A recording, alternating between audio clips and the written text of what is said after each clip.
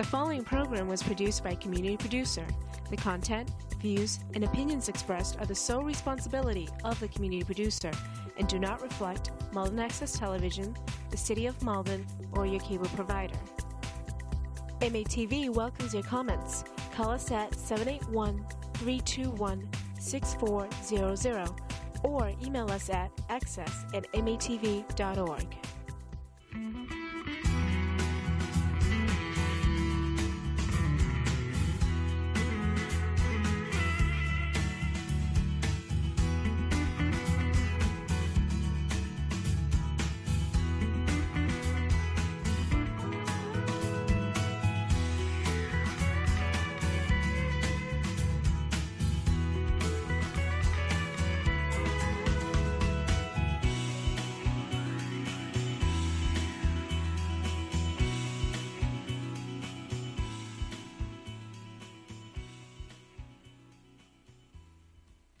Hello and welcome to Malden 02148. I'm your guest host this evening, Ed Lucy, and I have as my guest Gabriella Snyder-Snellback of The Bread of Life.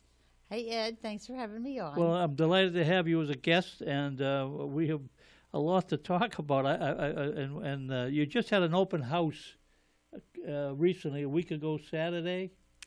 Yeah, perfect. I'm glad you brought that up because we've, before COVID, we used to have this wonderful event every year that was a banquet, and we'd have it at Anthony's, and we'd invite all the volunteers, the pantry, the meals, the office, the Everett Pantry, all the different programs, and we figured, well, people are volunteering all the time, we'll have you sit down and we'll serve you a meal. Well, we haven't been able, and we'd have awards, Volunteers of the Year and special recognition. So, of course, COVID did away with that, maybe next year. So instead, this year, a few weeks ago, we did an open house at our temporary pantry site, and you came. Thank you for stopping by. It was a gorgeous day, right? We had great weather. And we just wanted to do a little thank you and just show people our temporary quarters. So our pantry and warehouse for the food is now at 109 Madison. And we also were able to introduce our new volunteer coordinator, Eileen Mullen. We just hired her a few months ago. First time we've had a volunteer coordinator in some years. And we finally got the budget to do it and be able to expand that. So you were able to meet her and get a little tour and take some seeds. We had little gift bags. We already planted. Did you? Yes, yeah. But you got some and as a matter of fact, there's two other things that are part of that. One of which is that there is a connection between Bread of Life and Ed Lucy indirectly in that some years ago, the insurance agency, Lucy Insurance, which is now on Eastern Avenue, but it was at a different address on Eastern Avenue. It was at 54 Eastern Avenue. That's right. And that was before Bread of Life was occupants of that address. Right. But prior to, there's a quick story in history, that was also the address for Volpe Construction Company. And those of you that are aware of it, but the Volpe Construction Company was a well-branded and very successful business in Massachusetts. And the owner and founder was John Volpe, who ultimately became governor of Massachusetts. Right. He was also ambassador to the Vatican after his governorship. But he had a brother that worked in the business with him named Peter, and that business had transferred out of Malden years ago. And so what happened was after we occupied it's right across from Dunkin' Donuts on the lower numbers of Eastern Avenue, and we used to get mail to Peter Volpe, and I couldn't imagine how we could be getting mail for a company that had been out of business, out of Malden at least, for a long time. Oh, wow. Well, when I visited Bread of Life that Saturday and I told that story, it turned out there was a legitimate reason why, and it shows you the dependability of the post office, because that Peter Volpe that they referred to was a newer generation. Yeah. And that made sense. It wasn't the brother of the governor. It was a nephew or a grandnephew. I think it could be a grandnephew Right. that has the scaffolding company that's actually almost next door. There's an auto body place, but then the scaffolding comes around that. Yeah, Bay State Scaffolding. I can't remember the exact name. Oh, but is yeah, it Peter interesting? Volpe. Yep. Yep. So after we vacated that premise, Bread of Life moved in, and now they've got big plans beyond what they've been doing for years. And maybe for a few people in Malden who aren't aware of Bread of Life, maybe you could kind of give a quick history of the Bread of Life. It's been in existence approximately how long? Well, since 1980 was the real start of it. So Bread of Life is the largest free food program in this North Boston area. And we started right around the corner from here. Was started by a church, St. Paul's Parish, that's still there right up the street on the corner of Washington and Florence. And feed people. To feed people. I remember that. So it was free. It was a free meal. It really started as a church program for the church families to come and have a potluck. 1980. The pastor there was a Father Jürgen Lias. And because you can imagine, one of the things that started in the 80s was the homelessness crisis. That's when it first became really evident in cities across the country. And it had started and flared up in Boston. And so a couple homeless guys walked into the church supper and wanted to eat. It's a potluck.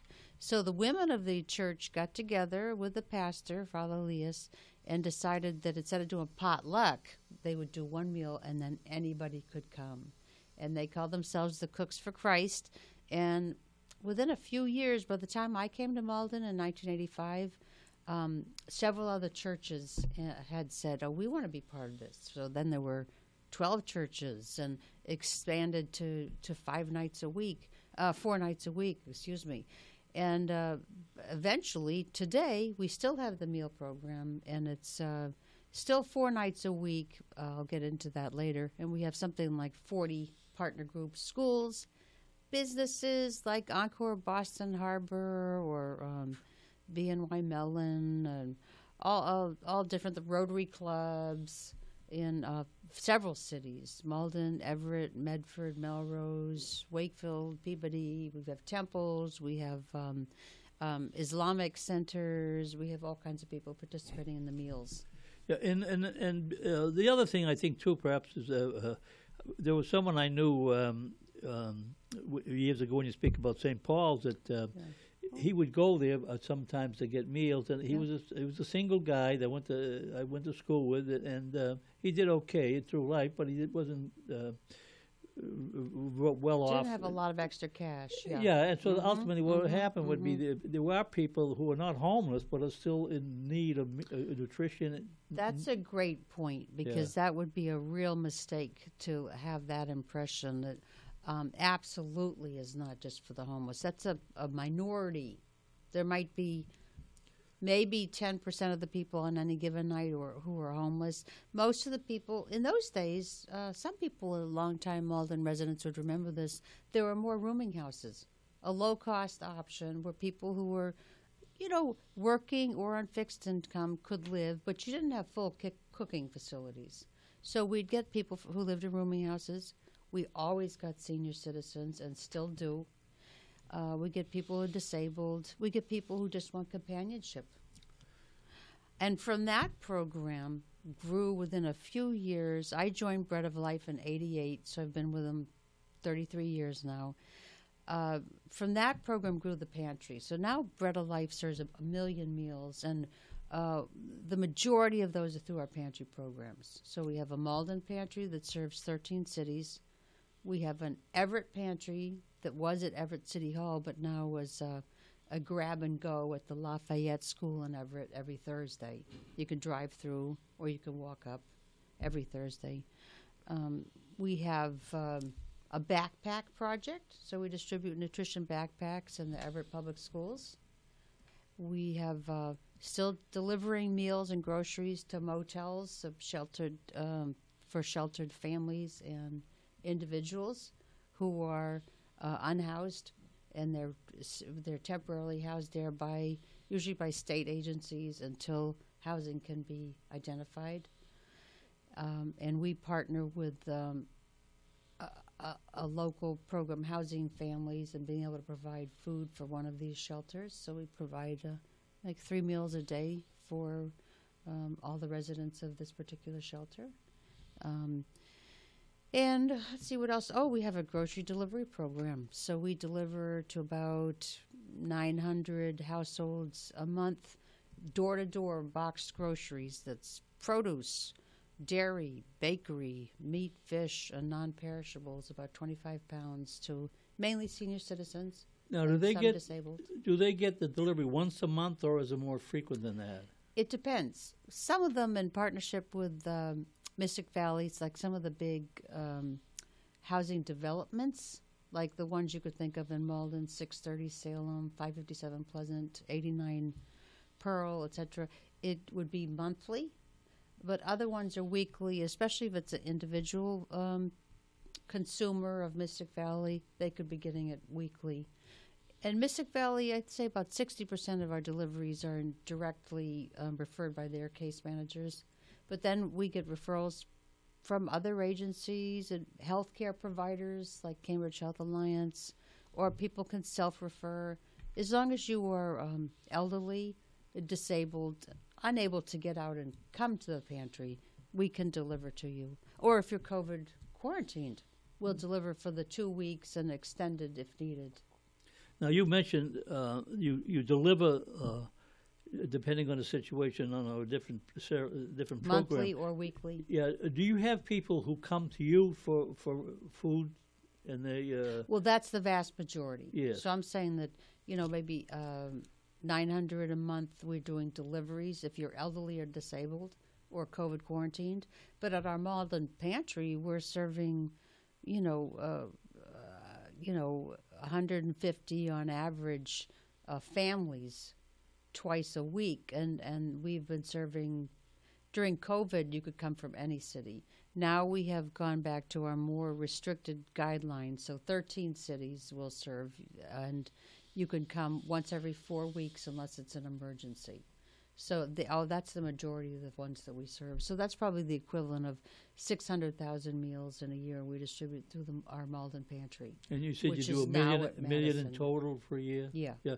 You used to have a site up on Main Street.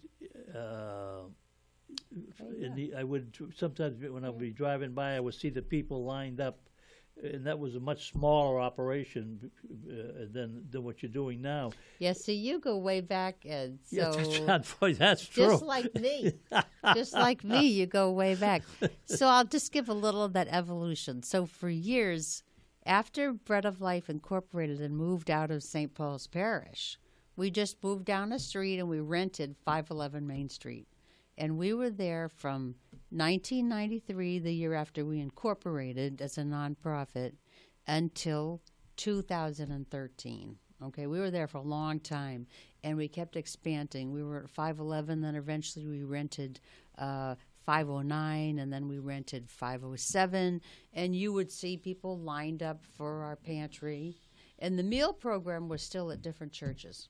Well, we were always bursting at the seams, not enough room, not the right facilities for what we were doing. I mean, we were storing food, in those locations, and then at the Baptist church where we had the meals. So we started looking for a place so that we could build our own facility. And we looked with our partner, Tri-City Community Action Program, that was right up the street here at 110 Pleasant Street. And we figured, we'd do a combined project where we'd have a central place for our meals and all our pantry programs. And they could build affordable housing. So we really started looking, I'm going to say 2007. If Tom Fagley, the original director of Bread of Life, was here, he would know exactly, because he and Philip Brundagiroux went out and started scouting places at least by 2007, if not earlier. And we eventually found 54 Eastern, and I think your signage was still in there for Lucy Insurance. Nicely done, the front building there, right off of Eastern Ave, as you say, across from Dunkin' Donuts. So we bought it with TRICAP. We moved in, and we started doing all our pantry programs there. We still kept the meal at different facilities, and that's always been a problem. We're still today at First Baptist Church, right next, right in the square, 4 nights a week, 5:30 p.m., Tuesday, Wednesday, Thursday, Friday.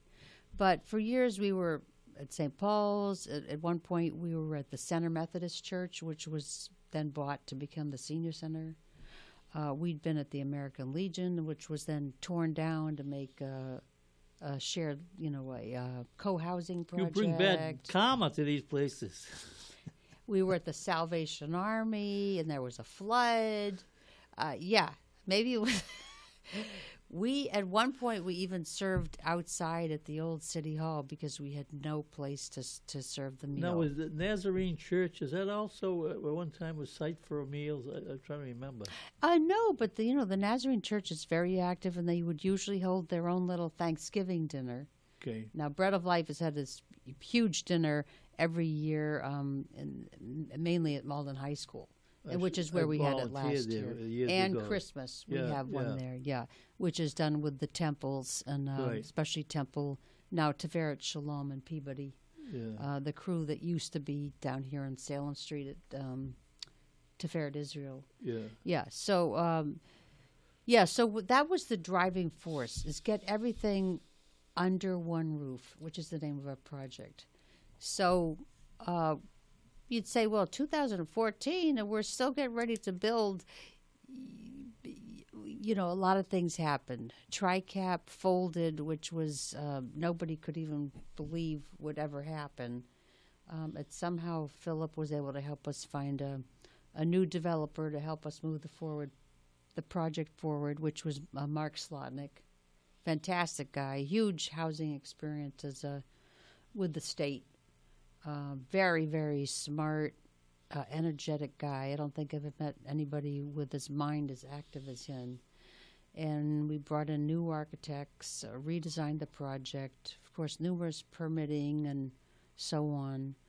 And as you mentioned, it was the site of Volpe Construction. So as part of our agreement with the city and with the Historical Commission, we're having the final project. This is going to be lovely. We have a monument to John Volpe, commemorating, he was an Italian-American businessman, a family man, and not only the things you mentioned, but he actually also was a Secretary of Transportation at the federal level. So he did a lot, and he was homegrown from, Malden, I think first-generation Italian-American. So we'll have a monument to him and a little pathway that will be permanent public easement. So it's a permanent pathway from Eastern Ave to the bike path. Those are the two ends of our site. And it'll have some stations on it and provide access to the public through the site, through this Volpe Way is what it'll be called. And there'll be a little park at the Eastern Ave side, a little park at the bike path site, and then a little cafe. We'll have a cafe area. And all our programs, our new dining hall, our commercial kitchen. We got help from the contractors of Frank DiPasquale of Fratelli's on Encore Boston Harbor. One of our board members had a connection to him, and so he gave us his kitchen design crew to help us design our kitchen. Nice. So we had top level people working on this project, and we've already been amassing hundreds of thousands of dollars worth of equipment paid for by the state, a Federal Food Security Infrastructure grant that we got from the state for all the equipment in that kitchen. It's being stored in a warehouse until we have construction. For anybody that might be interested to consider running for public office, don't get discouraged, because if my memory serves me correctly, John Volpe, who we've just mentioned, attained national prominence. Mm-hmm. I think at one time when he lived in Malden, ran for the school committee and didn't win. That might have been. I didn't know that. Well, there are very few people that go back far enough that would actually remember that. Maybe nobody would, because of the age, the time has passed. But I think he was governor twice of Massachusetts, but I don't think it was sequential. I think that there was a term in between. I could be wrong about that. It was twice in the 60s he was governor. I think you'd advance to the next plateau because I think you're right. And if I think long enough, maybe I can remember who was the one in between time. But that's right. You got to stick with it. We've had so much happen in life in the last couple of years with the COVID virus, and yet in some ways the people that live on the margin probably have been impacted more than any other group because of the things that have happened that prevented them access to the kinds of services that they need. And now we fast forward for 2 years. Are you finding that you're seeing daylight more, that you're able to do more things, or there were things that you weren't able to do during those 2 years that were part of your programs before that?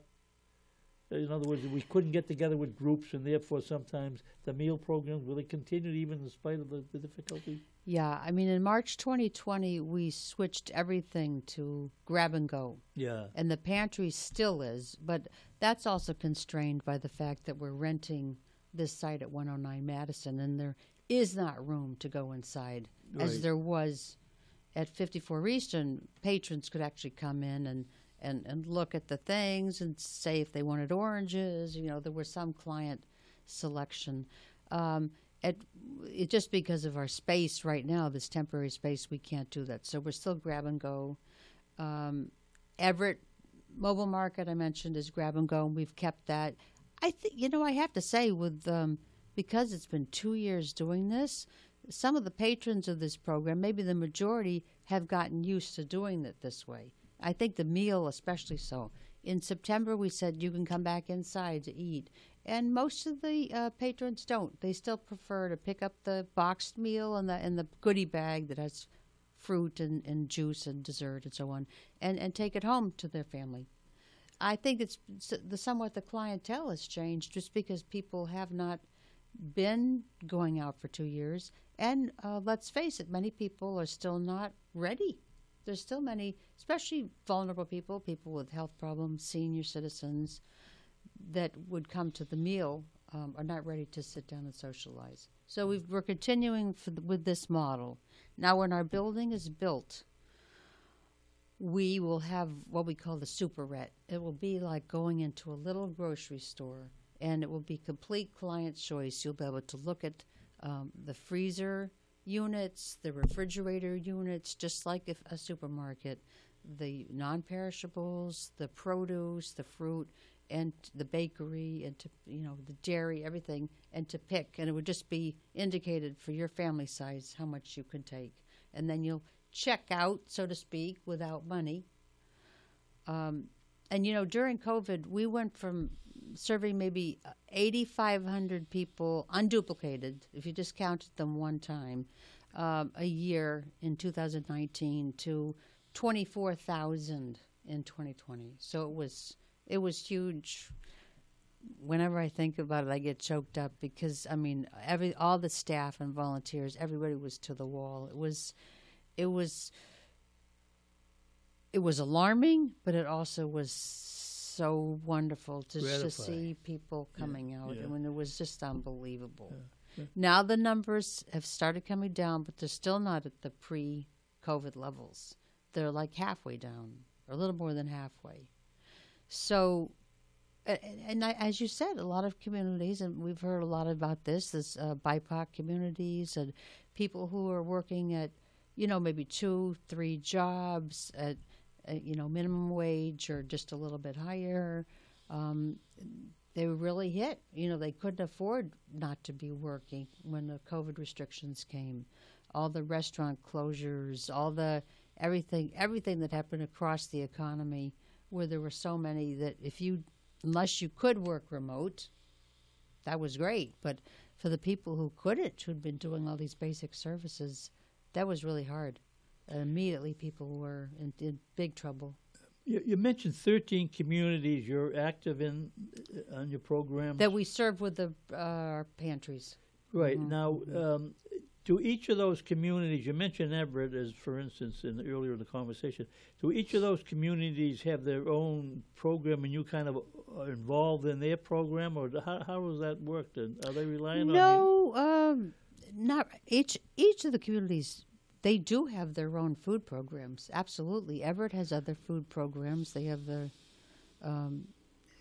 Pantry of Grace. They have, Elliott Family Center.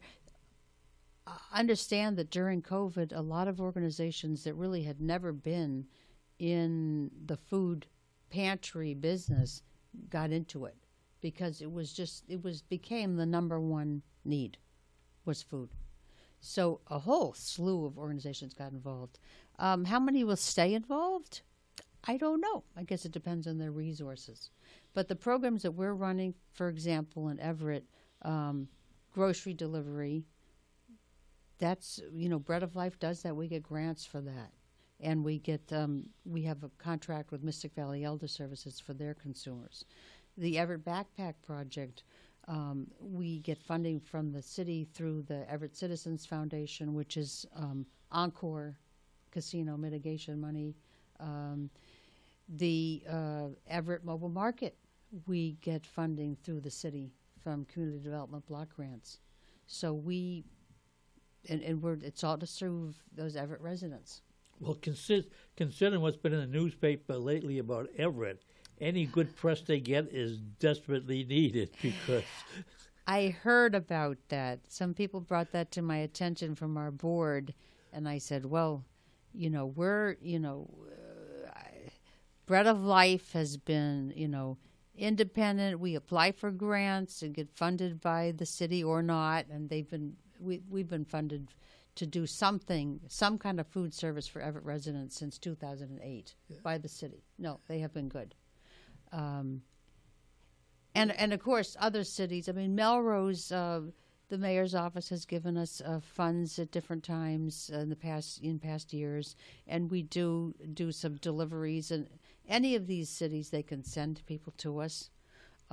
Malden has been hugely generous for our building project. When it comes right down to it, for our $11 million project, Malden will have put in $1.3 million through community development block grant, community preservation committee funds for the pocket parks on the Volpe Way.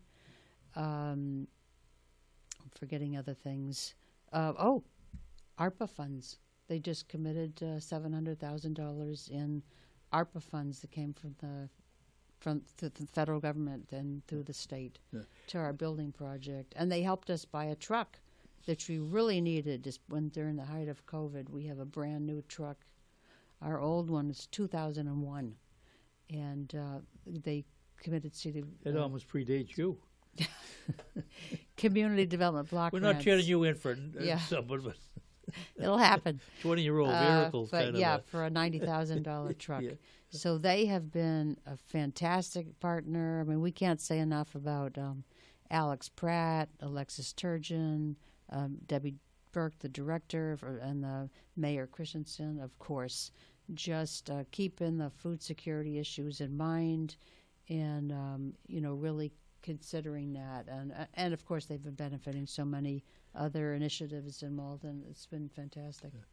The building fund, or the building program, when did you started thinking in terms of a new site to do what you need to accomplish? Well, that's what I was mentioning when I said I wish Tom were here, Tom Fagley. I think he and Philip Brundage-Rue, the director of TRICAP, probably started looking in 2006. Seriously. Because we were so cramped at 511 Main Street. And when you started getting ready to plan that, how far back was that? Well, we actually purchased the building with TRICAP in 2014. And we went in there and we first rented for a year, 2013. We started running our programs there. And then we really thought within a few years we'd be ready. But in 2014, the year we bought the building, is when TRICAP folded. And that really put everything in a delay because then there were a lot of legal procedures and all kinds of things that tied us up because we were in a legal, an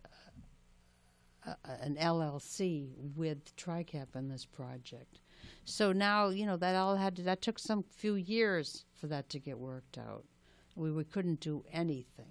What was the original budget forecast for your building? Oh, boy. I mean, I'm going to say it probably was half what it is now. And the latest thing, thank you for bringing that up, because we really thought we were going to build in 2019. We thought we were going to build in 2020. Then we had COVID. We thought we'd be starting construction by the end of 2021. It's been nerve-wracking. What happened at the end of the last months of 2021 is the general contractor that we'd been working with to price the project, we had a working estimate that people thought was reasonable, that was for $6 million in construction. And when he finally got his bids back from his subcontractors, it was $9 million. $9 million. So we said, this is not workable. We Sharpen the pencil. We rebid the project, and we selected a bid for $8 million. So we still had to raise. Bread of Life had to raise $1 million. Metro North Housing Corp, our partner, had to raise $1 million something. I can't remember exactly what the divide was. So that's when we went to the city and asked for ARPA funds, and we went to our bank to ask for a bigger loan.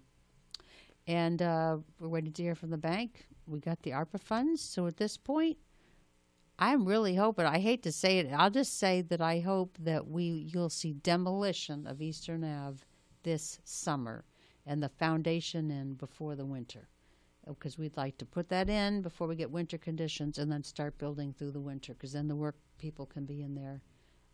And I'd like to see us moving in there in the fall of 2023. Well, that's considering what you've gone through, that's not so far away.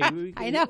Now we're really, really, really, really at the end. So it's incredible. I just trusted God every day. I'm like, without your help, Lord, this isn't going to go anywhere. So that keeps me at peace. It's not in my hands. There's so many things. Well, just think of what happened.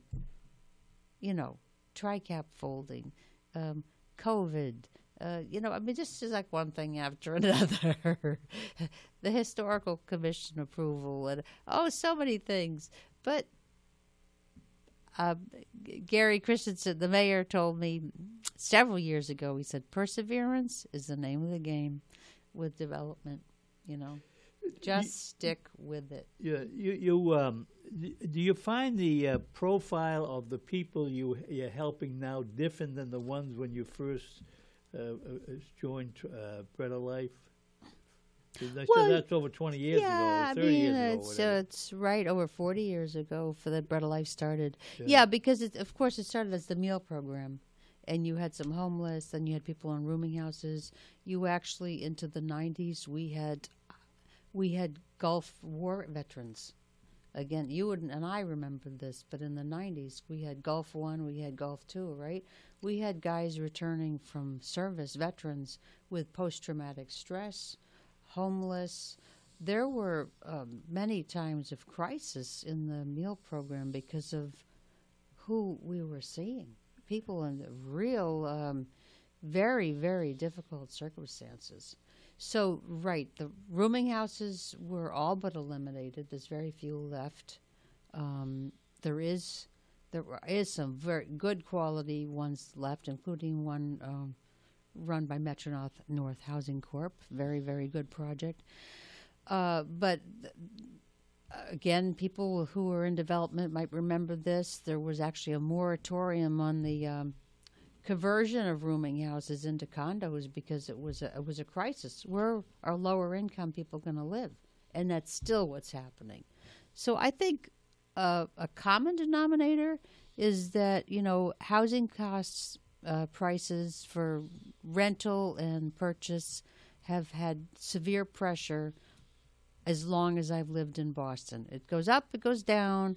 Right now, until the most recent inflationary period, it was still going wild. I mean, people were selling houses for over what they were asking. Much of that is common. Even in spite of the higher rate of interest, there is still a demand for property today, but in spite of the added in cost. spite of the inflation, yeah. So that causes tremendous pressure on people at the lower in the income end. Working people, again, people working multiple jobs, people trying to rent. You know that over half the people in Malden are renters. So, and I'm sure a lot of them would like to be homeowners. And again, the city has programs for that, and they're working on getting more things in place to help.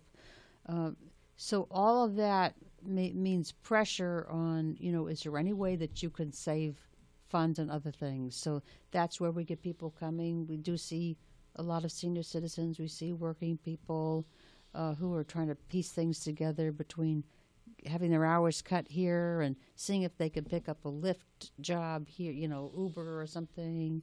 Can they work, in retail and things that are not high wage paying jobs. You mentioned some of the sources of the money coming from for the development of your property change over in Eastern Avenue, but that's a long way for the $8 million you think it's going to cost. And sometimes it's cost overruns too. There's inflation. Sometimes is a factor, and occasionally you end up the weather doesn't work in your favor. There's complications in the final process. The primary source of the monies for your project in the future, where would that be coming from? What do you mean our project in the future? Well, in other words, over the course of the next year and a half, you're going to need $8 million in some form, either in the form of a loan. No, it's the reason. One of the reasons, I've mentioned several others, but one of the reasons it's taken us a long time to do the project is that we've been accumulating the money. Commitments of grants and pledges that organizations, foundations, and individuals have been paying, are paying, or have already paid. Our philosophy all along, driven by our project manager, Alice Kraft, who's a brilliant, extremely capable person that's built a lot of affordable housing projects, is not to build until all funds are committed or in hand. So we have a building fund that's really actually just cash sitting in a money market account that every time we put it out an appeal for our campaign, our Under One Roof campaign, the money goes in there. And then we have funders like the Baird Foundation that's already paying on their pledge of $250,000. The Donovan Family Foundation already paying on their pledge. Beth Israel Senior Citizens Housing Inc. already paying on their pledge. The Brandon family in Melrose already paid a huge pledge to the project. And then we have other ones that are still outstanding. And I'm going to say at this point, a rough guess, I'd say there's probably 600 individuals, corporations, churches, and foundations that have already given us funds or pledged. So we have a big foundation of support. And the reason we're about to build now is once we hear from our bank, we will have all the funds that we need.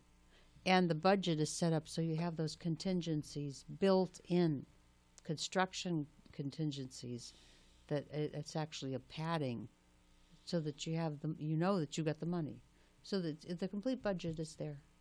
Well, that's probably as ideal as you can possibly make it, because sometimes when you're dealing with pledges in the future for various reasons, things change with people and organizations, and therefore I'm happy to say that other than one particular one I can think of, we're not in that position. Well, that's great. People have already been paying, and we're ready to go. Yeah, we wouldn't start this without it in hand. We're not going to be starting something without the ability to finish it. Oh no, once we start, it's happening. Yeah, you once you've developed the property on Eastern Avenue, are you still going to be in Madison Street as well? No. We'll immediately give that up. That's just temporary. Oh, it is. Then we move into our new Because facility. that's a good-sized site as it is. Yes, but it's not. As I said, it's not adequate. We can't even get people in there. Yeah, well, I can't even have an office there. That's why my office is at Commercial Street. We Yeah. couldn't even fit an extra office into Madison. But it's nice. It's clean. It's a big rectangle. Yeah. Everybody's barricaded their space. There's the Everett pantry. Here's the backpacks. Here's the meal program. Everybody's protecting their little space for their food and volunteers. Yeah.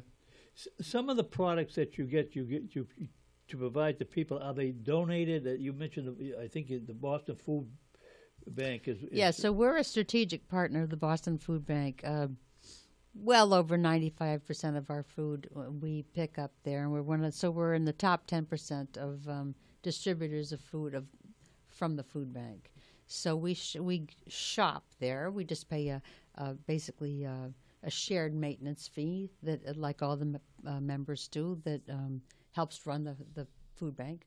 And so big corporations donate there, and the big supermarkets, Teddy Peanut Butter. So we pick up pallets of food,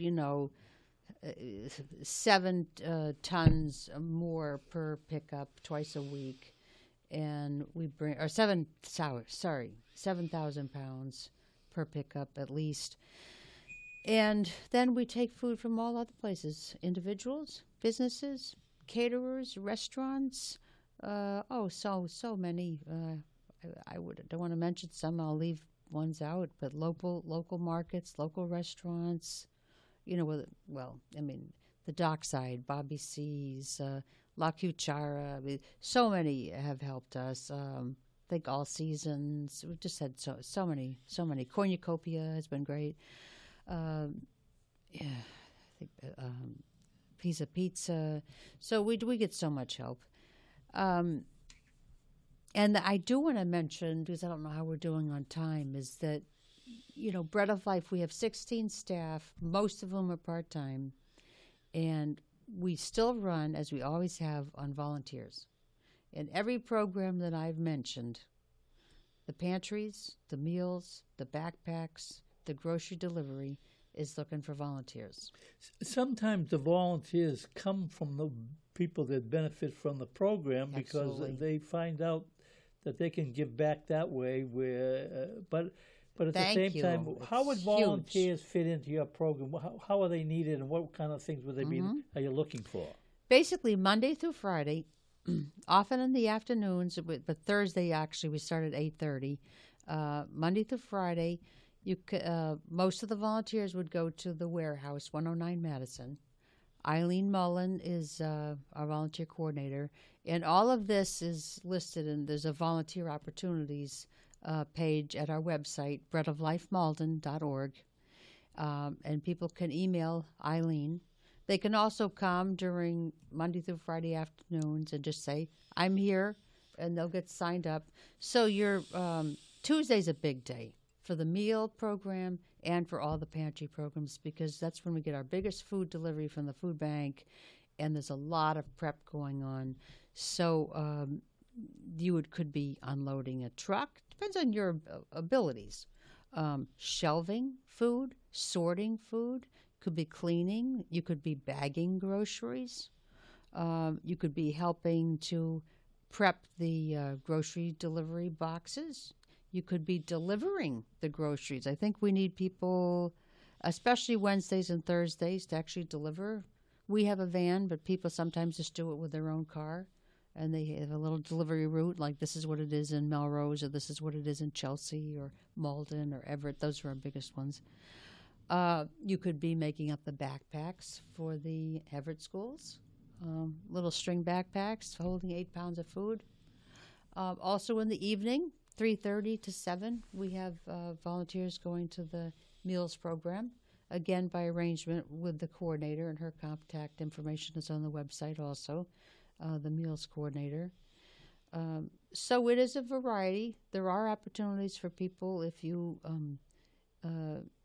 can't stand. There's things you can do seated.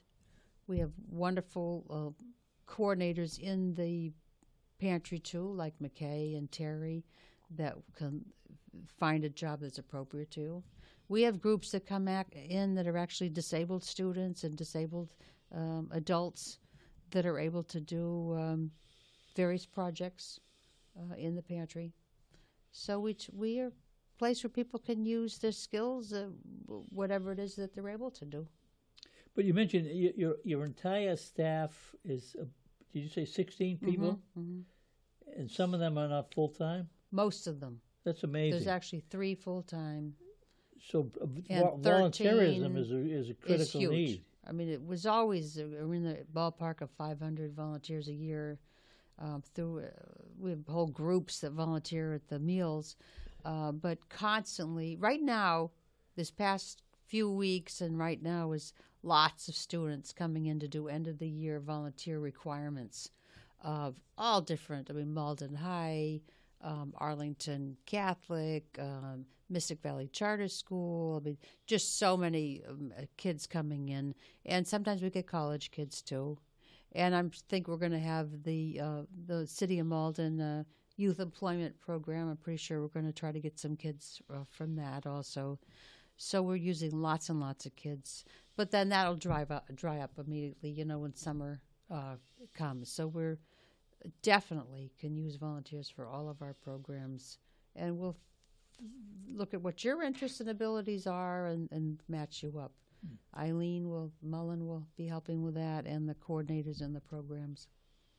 The one thing that I have in a most modest way, people go shopping, as they often have to do at the supermarket, end up with paper bags. And now the decision is, after you do something, and there always this theme about recycling. I bring my bags of Bread of Life. Thank you. We use them. That's right. Do you still need bags from people? Yeah. And so that would be brought down to Madison Street? Yes, Madison Street. And the shopping bags are the ones that probably the larger size ones, not the small ones. Yeah, right. A bigger size bag. Yeah. And we'll put like produce in that and things. Like a produce bag, let's use one of those, and then we put it in the grocery box for delivery, for example. Some of the times we're still using plastic. I don't know what's going to happen with the plastic ban, which I'm completely in favor of. But when you have grab and go, it's very difficult when you have wet items, frozen and refrigerated items, because the paper bags disintegrate almost immediately. It makes it very hard. So I don't know exactly what's going to happen to that. I'm interested to see what happens to that whole discussion and whether we'd be able to move to reusable bags. It's difficult with the COVID. It's a thorny issue, because if people have their own bags, what does that mean in terms of, sanitary considerations? And you can't do pre-packing if somebody brings their own bag. So there's a lot of issues. What we've been doing is we'll have the food available, and then some people immediately repack it right at the site. The customer comes in, they get the food, and then they have a cart that they're going to walk home with, and they'll immediately repack things. So that's a good way of doing things. The other thing, and I don't know whether that's feasible, that if you spoke about plastic bags, if sometimes organizations or maybe private businesses, as an effort with community service or just being generous with their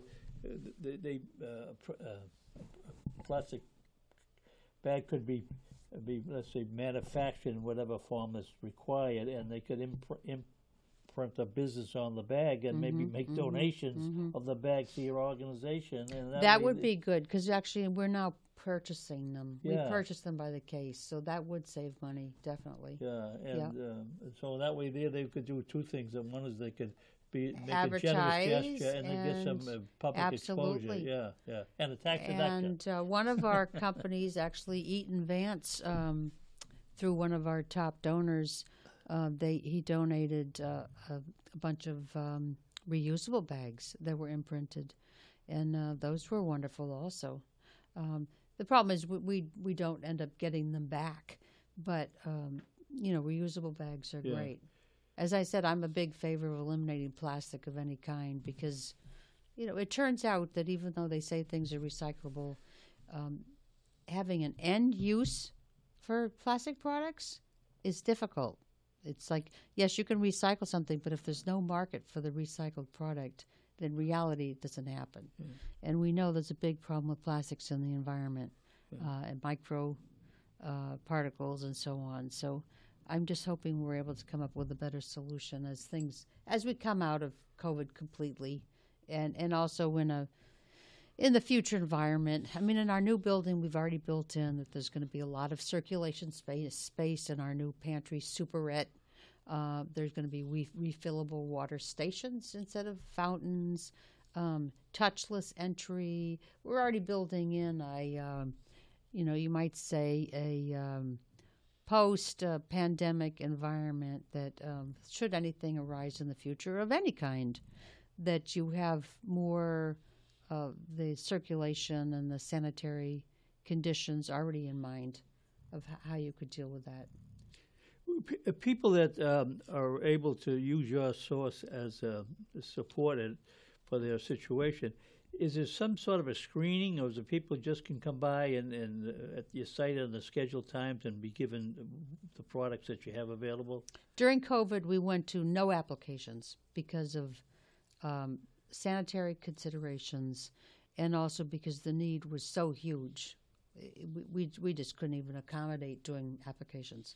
Now we've returned applications for the Everett, for Everett Pantry, Malden Pantry, grocery delivery. There's you're either referred and you have a declaration form. You have to live in a certain city and meet certain criteria about being elderly or disabled or COVID quarantined. So yes, the short answer is yes, there now is, application forms for these programs. The meal program never had an application, and I don't think it ever will. It's basically anonymous. We do a head count, and anybody can come to it. But the other programs all have applications, and the Everett Backpack Project is really, what we're really doing is supplying the bags to the various schools that we serve, the Lafayette, the Whittier, Parlin, thank you. Thank you.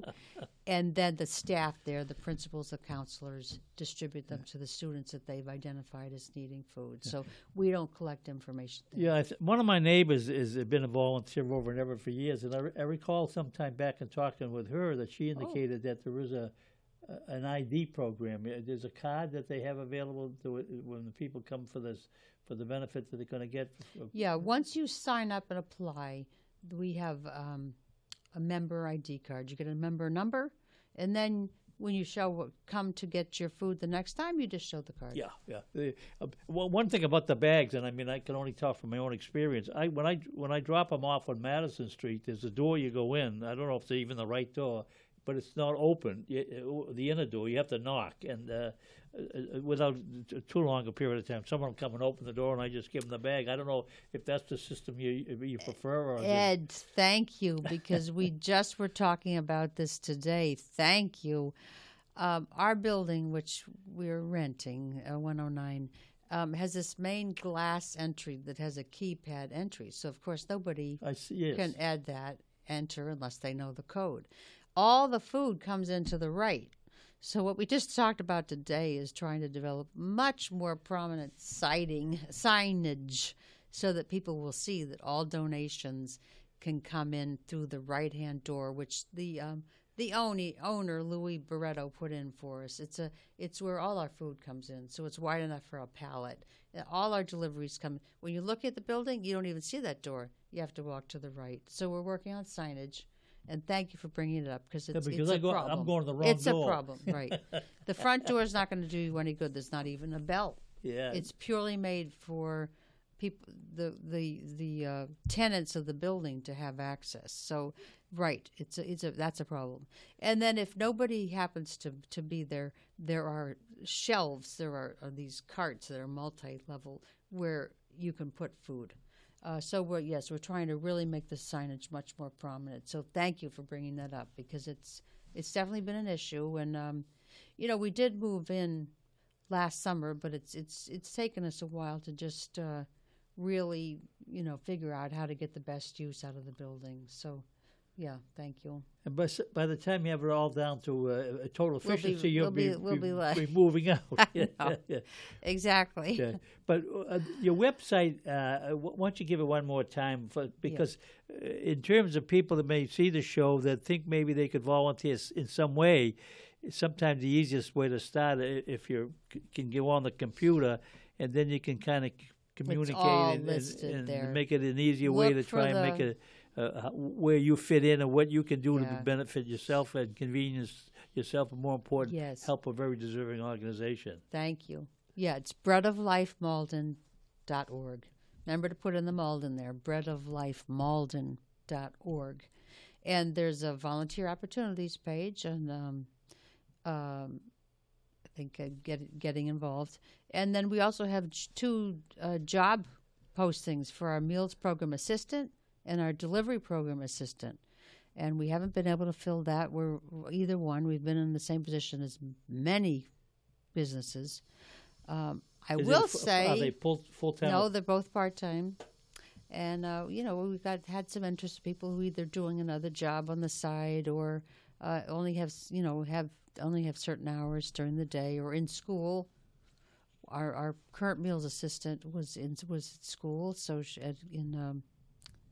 actually studying to become a physician, so which she now is. So that's why we're trying to fill that.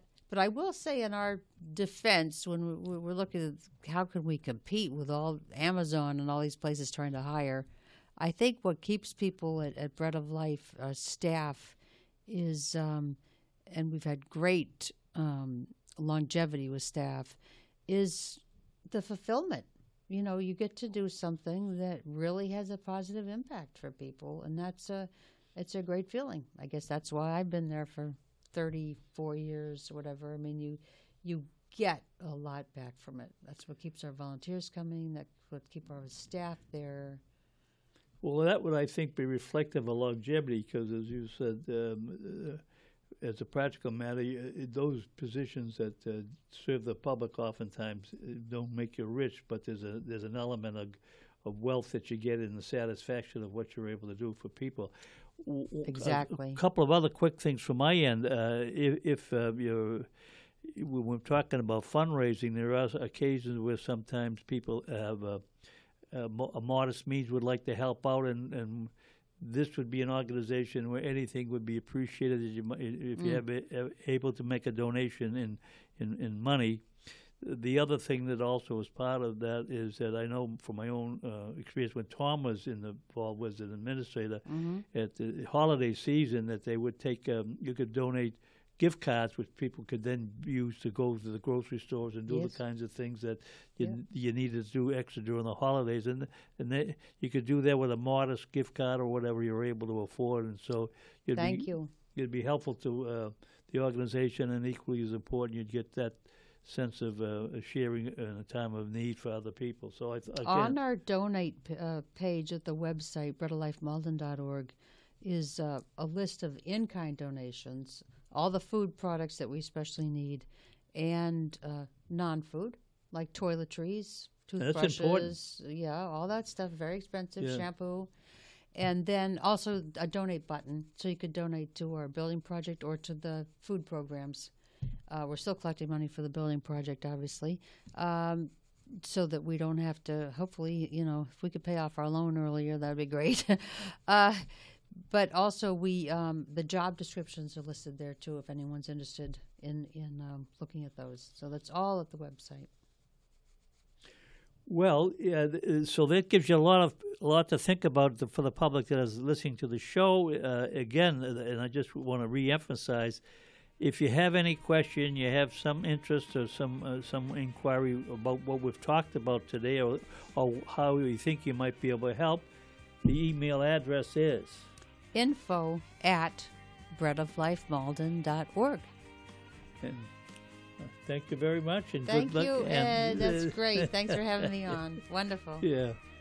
we'll look forward for the dedication. By the way, that's we'll say the target date is the fall of 2023, which seems like a long way off, but it really isn't. It'll come fast. No, in fact, I think that'll be a challenge, considering that you sometimes have to deal with complications invariably that occur that you don't anticipate. Unforeseen. Absolutely.